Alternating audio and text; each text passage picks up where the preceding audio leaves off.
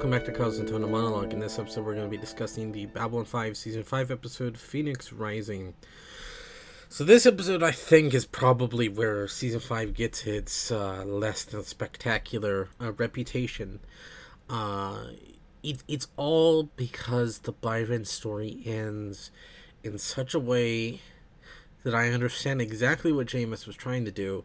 Didn't have, I don't know if it was the budget or the time or what have you, but boy does it come off as cheesy and one note and uninteresting. We were building to a point and then it ends in such a meh way. I think the best way to explain this episode is about on par with Grey 17 is Missing. It is not a completely bad episode, but boy, it has its moments of just pure stupidity. At other times, it has good ideas. And so there's not a whole lot for me to talk about this episode because it's completely uninteresting. What could have been a great climax to this ongoing story of the telepath situation. And this is something I like about this series, is that not many series would have the balls, in my opinion, to set up an idea that we know through future hints that is going to happen in this world, but not actively show it. The telepath war is coming. I know some people complain, why didn't we see it in Season 5? No, that's not this is a denouement. This is, the entire point of Babylon 5 was a 5-year look at an ongoing world. This world is living and breathing, and it had moments before the show, and it will have moments after the show of great importance. We don't need to see everything. We're just saying a 5-year chunk. All of this is, effectively the first shots that would lead to the situation known as the telepath war, as alluded to in Deconstruction of Falling Stars. But it doesn't need to be shown to us. We just need to see all the stuff leading up to it. To me, I think that's an interesting idea, and it was certainly a risk JMS took doing that with displeasing fans, and I appreciate what he was trying to do. The problem is, of course, is that, well, this ending to the telepath situation is kind of, at many points, contrived, at other points, silly. It's very, very much just a lackluster ending to what could have been. I think the biggest problem with this episode is all that final scene with Byron. Because until then, it's the increased escalation. The revolutionaries are scared, backed into a corner, so they're taking the fight. The Psi Corps is having an increased presence on Babylon 5. Shit's going down. Of course they were going to take hostages. It was inevitable. They're full-blown terrorists at this point. They fail to see that they are sending the wrong message, and that's Garibaldi's entire point to them, as we saw in the excerpt from Deconstruction of Falling Stars, which we see here. And it's a decent build-up. It's a bit quick, but it's suitable. The problem comes with that final bit with Byron, where, of course, Bester, because he has a personal stake in this, because Byron used to be a psychop, and as far as he's concerned, he betrayed the family. And that's reiterated multiple times throughout this episode, and it's something that I have, I think, mentioned before with Bester, is that he truly, honestly believes in everything he espouses. He's an idealist with a very twisted ideology. He truly believes telepaths are superior in every way to humans, and as such, they are a family, and they must overcome and endure and eventually take over. And so to have someone like Byron, who is, just as powerful as him, who should understand just as much as him why mundanes don't matter, to betray the Psi Corps that way is a personal insult to him. The irony, of course, is that Bester is really pissed off at Byron for betraying the Psi Corps when he himself betrayed the Psi Corps in the name of love. Byron did it in the name of trying to make a difference, in trying to avoid conflict. Bester did it out of love, and that's the twisted thing about Bester, is he truly believes he is in the right, everyone else is wrong. That's what makes him scary as a person and scary as a villain, and why you love to hate him. And that comes back later in the Garibaldi section, but I will get to that in a minute. The Byron stuff, him being an ex-psychop makes perfect sense. I've pointed out multiple times how much he is full on Bester, but slightly different. The two sides of the same coin sort of thing, the Londo and Shakara style. You can tell he's got a pure superiority complex. He's got the bigotry there from the Psi Corps that the telepaths are truly better and more superior. But he doesn't want to engage in violence. It's sort of this dichotomy where he can have a just cause but still be an awful human being at the same time. We often look at revolutionaries, at people who make great changes to our world, and idolize them. Look at the way we treat the founding fathers of the United States of America.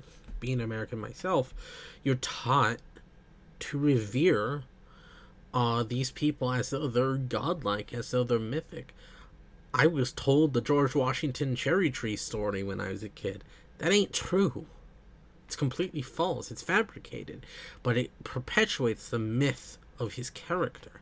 That he was this great, wonderful general who changed the world and provided all this great stuff and all the freedom you have, even though he's a general who lost more battles than he ever won.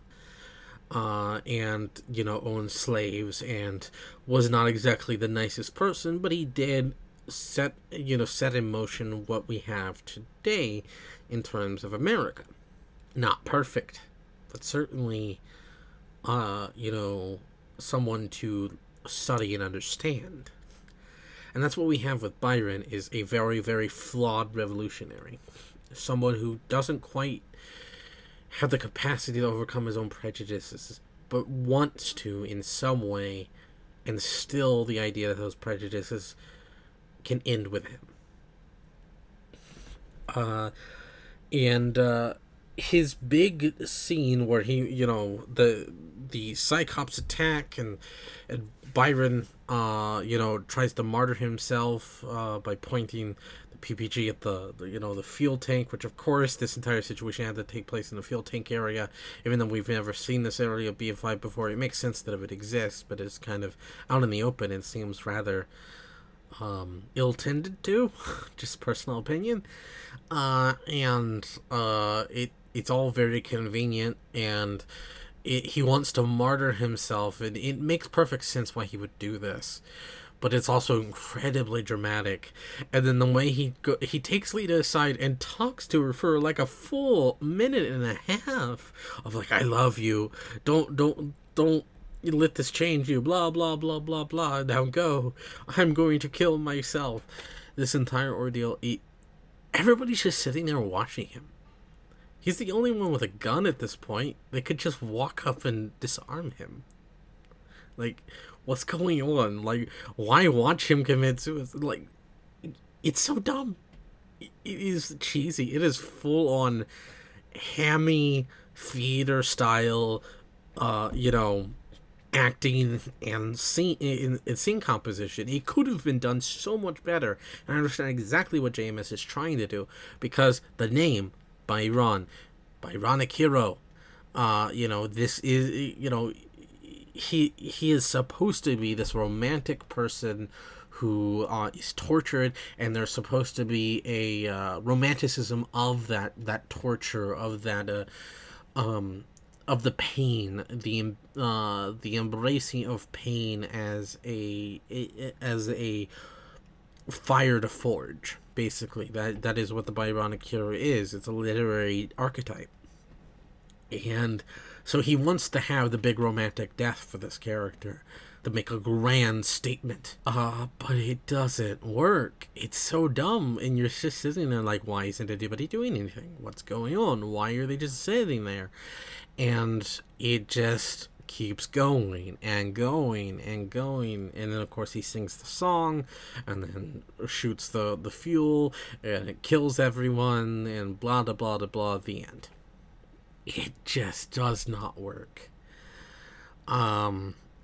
This could have been done in numerous different ways, and I'm not sure if it's the lack of budget or what, because the lack of budget does rear its head in this episode. Like when they bring out the telekinetic who was injured a few episodes back and use it to ward off the Zack security team, like, because of the lack of budget, because Babylon 5 was never a high budget show, like the telekinetic is flinging around bedpans and what looks like plastic crates. Why would that affect a full security team in body armor? They just should be able to walk right past. They had helmets on, they had body armor. Like, that shouldn't be a problem for them. And yet it acts like they're being assaulted by a Gatling gun or something. It's ridiculous. And it's kind of that situation where the ambition and the idea of Babylon 5 and what it wants to do and what it's trying to say is a bit too ahead of its time. And at times that rears its head. As I've mentioned many times before, the times, especially during season 1, there was a lot of CGI attempts that just didn't work, as well as there was one particular one in season 2, the Gropo episode. And so, like, it's something you just have to deal with Babylon 5, but this scene, like, this entire episode should be rewritten in a way that is more cohesive and interesting. The real good bits of this episode all come from Bester's personal interaction with Lockley and then Garibaldi. His scene with Lockley, what I love about it is that it all ties back into something I said back at Midnight on the Firing Line. There is no easy answer to this Psycor. There never will be. They are victims, the telepaths are victims being put into this horrible, horrible program that brainwashes them and turns them into fascists. Like, it is not a good thing. But at the end of the day, like, there has to be some sort of way to police the telepaths, because this isn't just a situation of different color of skin, which is what racism is based on. This is a literal power that has the ability to invade privacy, to affect people both mentally and physically. Like the man who has an image in his head that's so terrifying he would claw his eyes out if he wasn't put into a straitjacket. Just to give an example, like, there has to be some sort of accountability for the telepaths. So what do? Do you let them go free and live out their lives, knowing very well they could take, they could take advantage of this kind of power? This kind of power can be easily abused or misused in ways that are harmful to the general public. Do you regulate and police them as they are now, and leave it in a way where they are effectively an oppressed minority and are persecuted for who and what they are? There is no middle ground here, and that's the problem. As Bester says to Lockley, who says, I don't agree with anything you do, but I understand that I needed your help, and he's like, we are necessary. Without us, you have chaos, and there is no way to predict chaos. So you bring order to chaos, basically. That's his idea. It's not perfect. It's not glamorous, and it sure as hell ain't the right decision. But what is the right decision in this kind of circumstance? There is none. You're damned if you do, if you're damned if you don't. And I understand perfectly why Lockley does not feel comfortable with this. The Psycor is unquestionably evil, and yet there is no other option. What is she going to do? As I mentioned last time, it is do you take the chance of letting everyone die, or do you take the chance of only letting a few die? How many do you accept? How many deaths do you want on your hands? So she tries to take the path of least resistance, and morally that is questionable, and she understands that, but that's the problem with this situation. It's very similar. I may cover these someday, but the mages in Dragon Age, a wonderful game series by BioWare, brings up a very similar concept, because the mages in that world, by using magic, which comes from another realm called the Fade, they open up their bodies to demonic possession. So they are in effect a class of people persecuted and policed because of who and what they are, but for good reason. So do you let them just run around freely, knowing that they could at some point get a demon and start killing people? Or do you police them and turn them into an oppressed minority? What do you do? There is no good option there. And those games hammer that home again and again and again, especially in Dragon Age 2, is that there is no right answer. And right here, right now, in the telepath situation with Babylon 5, we have the exact same thing going on. The scene between Bester and Garibaldi is great, because it's showing just how full of himself Bester is. He's always been that way. But I love in that train car conversation they had back last season, he talks about how he's not capricious, he's not cruel. He won't kill Garibaldi, he'll give him all his memories and let him go. And yet that's the worst thing he could have done, and the most horrible and cruel and sadistic thing he could have done. And then here, he has put an Asimov into his brain, which, haha, nice reference. But that basically means that Garibaldi can't actively take revenge on Bester. Because, of course, Bester knew exactly what he would do. He knows Garibaldi. He's known him for years.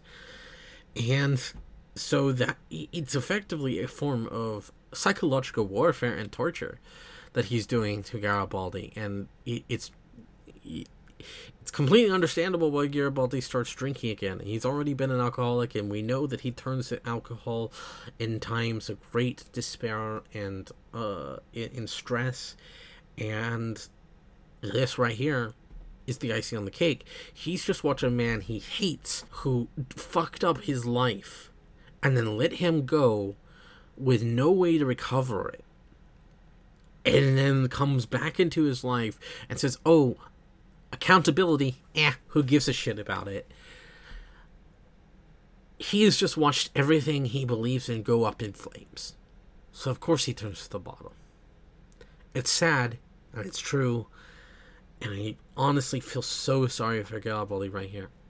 I don't think he would have actively shot Bester, because I think Garibaldi is a man who understands full well the ramifications of his actions, and I think he would have thought about shooting him, and he may have given him a warning shot or actively hurt Bester, but he wouldn't have killed him, because he knew the situation was already tense with the telepath. He knew it would have gotten worse if he had done this. He's also now representative of the Interstellar Alliance as a whole,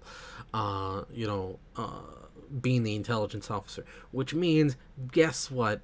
Every action he has is political and drives a point home. So he has to carefully dodge around things, even if he has a personal vendetta. So I think he would have tried to hurt Bester, but would have never actually killed him. Just to get that sweet revenge and then let it go. And Bester took that choice away, took all his agency away. Now, the only thing he can control is drinking. And ultimately that's the problem, is that he can't control his drinking. That's the alcoholic conundrum. You turn to it when you can't control anything, because you believe you can control it. Yet you can't. Psychologically programmed that you can't. And that is the real tragedy of this. And I think those are the best scenes of this episode, is watching Garibaldi's slow descent as Bester does the most cruel, most horrible things he could do to Garibaldi. He even kept his rage intact, simply because he knew it would be enjoyable to watch Garibaldi squirm like that. Bester claims he is not cruel or capricious. He's a sadistic motherfucker. And he's everything, absolutely everything he says he's not. Yet he's also everything he says he is. The wonderful contradiction of Bester. He truly, truly believes that these telepaths that followed Byron and the violent revolutionaries were just lost people, and that they would come back to him if he showed them the light. And of course, they're backed into a corner. They didn't want this. They weren't lost. They were truly trying to find themselves, and that caused a great deal of pain and suffering, all because he truly believes that the telepaths are a family. We're going to get an episode entirely from his point of view in 2 episodes' time. It's called The Corps' Mother, The Corps' Father. And it's going to be the last episode that Bester ever shows up in. And it'll be great to see things from his perspective, because this is how he sees the world. And it's dark and it's twisted, but yet it has an eerie sense of sympathy to it. And that's what makes Bester such a wonderful person to hate. He's the monster that doesn't see a monster when he looks in the mirror. He sees a good man. And those are sometimes the worst monsters of them all. It's those who think they're good, righteous, and true. Phoenix Rising is a complicated episode. It's got great moments, like that moment between Bester and Garibaldi, and furthering Garibaldi's plotline, and, him diving back into drink. Bester and Lockley, but it also has a lot of cheese. It delves into Byron's backstory, which makes perfect sense, but then ends so horribly that you're just like, what was the point of this? Like, this could have been so much better, and it's like a budget shows. It's a complicated mess, and I watched an interview with JMS not too long ago. It was from 2013. It was a relatively old interview. I think it was Icons in American Television, I think, or something. And the interviewer asked what he thought of season 5, and he said season 5 was complicated by all the behind the scenes stuff, the cancellation and the pickup from TNT and all this stuff, that he had to wrap up a lot of stuff in season 4 before they were supposed to be wrapped up. Civil War was supposed to last 4 episodes this season. So he had to elongate certain storylines or insert solo episodes, like A View from the Gallery, to, make the season cohesive. And it is his firm belief that the first half of season 5, which is effectively this episode, this episode and backwards, is uneven. It's got its moments, but it is ultimately weak in areas where it should have been stronger. But he believes the back half of the season is quite strong, and I think that is something I ultimately agree with. And I think it's this episode right here that gives season 5 its reputation, along with the solo episodes. The singular non-continuity heavy, non-serialized episodes, because some people just don't like that. And I think that is a misnomer, that season 5 has its pluses. It's got a lot of pluses, but it's also got a lot of downsides. And this right here is really where it all stems from. But yeah, complicated episode, and one I wish that was a lot better, because it has the potential to be great, but it just doesn't. Just like Grey 17 is missing good ideas, poor execution. At least part of it's decent, some of it's even good, but overall just a meh episode all around. But anyway, see you next time. Bye.